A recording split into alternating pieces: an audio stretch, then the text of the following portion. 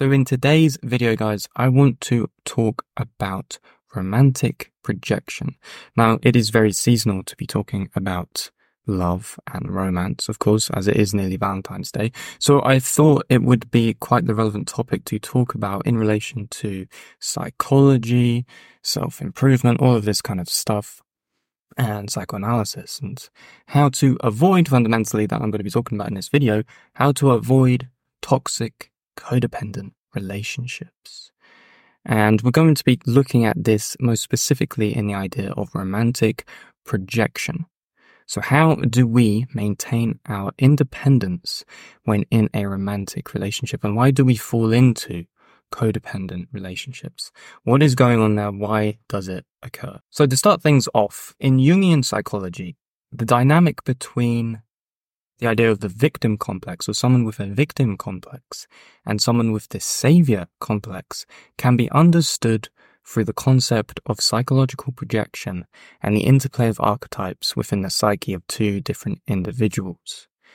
So, two wounded lovers, two people who are insecure in some sort of way, are often going to find themselves unconsciously producing a relationship of codependency, whereby they fall in love with the projection of their own shadow that they project onto someone else. And therefore they identify with it. They don't actually fall in love with the individual for who they are and what they are as their true selves, but they fall in love with a projection that they cast onto the opposite sex of the other individual, in which they are attracted to initially in some sort of sense. Now, one common union we are likely to find that emerges from codependency is that of the victim and the savior complex in a relationship. Very similar to how you have in cognitive theory or cognitive behavioral psychology, the union of the anxious and avoidant attachment when it comes to relationships and connection with people. So this is where the relationship is created and maintained on the basis of the projection of their own unintegrated shadow content. So someone with a savior complex, in a sense, is actively embodying and projecting outwards the shadow or the inversion of their own internal hero archetype, you could say. For this reason, and this is mostly in men when this occurs, towards the attraction of a woman, they believe they have to rescue the damsel in distress. They have to save her in some sort of sense through their own masculinity by rescuing this woman who's embodying the victim complex, who constantly victimizes themselves or something, in some way or another, leading themselves to be attracted towards the person who is embodying the victim complex through projection. So when this kind of projection is occurring for the male, in most typical cases, it is also the same the other way around for women, or for the woman in this instance. The individual who has a victim complex, let's say the woman, will be attracted towards the person, or the man, who they see can rescue them rather than them rescuing themselves. So ultimately, this is all coming from a place of internal lack. People projecting their own unmet needs and onto other people without accountability at all, which leads into the development of a mutually codependent, toxic relationship rather than a healthy, interdependent relationship that has boundaries. So the difference between a healthy and unhealthy relationship is the difference between codependence and interdependence. So you might be thinking as to why and how any of this can occur, or why it occurs. So we could say that the glue that binds this form of relationship, this toxic relationship, you could say, of codependence and enmeshment, emotional enmeshment, and all of these things, is through what we can call projective resonance. This is when two forms of projection basically merge together from two individuals who are seeking external desires that they believe the other individual can fulfill but cannot find fulfillment from oneself.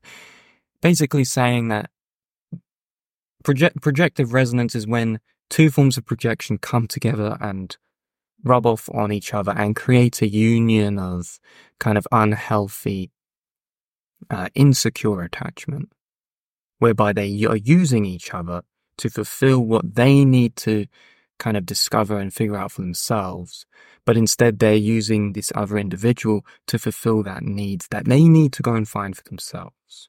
You know, if someone's got a savior complex, they are looking for some sort of individual who needs to be saved instead of them saving themselves.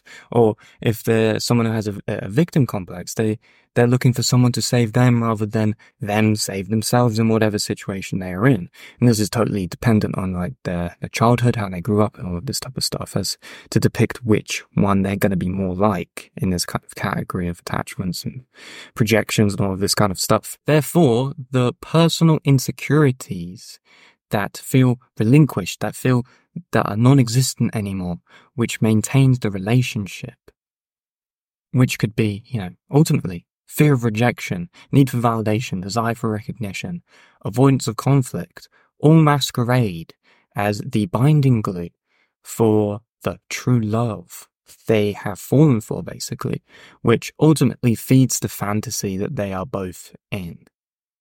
That is ultimately what is happening there. It isn't that they are actually in love, but that they are instead using each other to try and heal their own personal insecurities, which they both lack accountability for. And this is all around the idea of integration. And even if you go into Jungian psychology, you have the idea of projecting the anima and projecting the animus, the feminine, and projecting the masculine, instead of us accepting those other ways of being within ourselves so that we can be extremely independent and go towards that individuation path where we are not being codependent with people and relying on other people to such an extent where it even destroys our own identity and well-being. So that kind of gives you an understanding to some degree of basically codependent relationships, toxic relationships, how they can emerge. And, you know, as I was saying, something very similar to this is if you look into attachment styles, it's very similar to this idea of maybe like a victim complex or a savior complex. Different attachment styles also attract different kinds of individuals, and therefore if you're of a certain attachment type that is of an insecure attachment type, you need to basically look into that for yourself. Try and understand why that attachment type is developed within you so that you can develop a secure attachment type, so that you can bring in boundaries and maintain boundaries within relationships, and so that people are not overstepping certain things within that relationship that you're in. So fundamentally, that is the best way to look at it, how to avoid toxic relationships, is to understand that there's in the realms of love, in the realms of lust, there is a lot of projection, and you need to be aware of projection. You need to be aware of fantasy making, how we develop fantasy or imaginative fantasy of love and lust and all this type of stuff in relation to certain other people that isn't actually real or manifested as true. So it's very important to be aware of this kind of dynamic that's occurring within our own minds so that we don't fall into these traps, or that we don't fall into love. You don't want to fall into love. You want to be in love, because to be in love is to be present.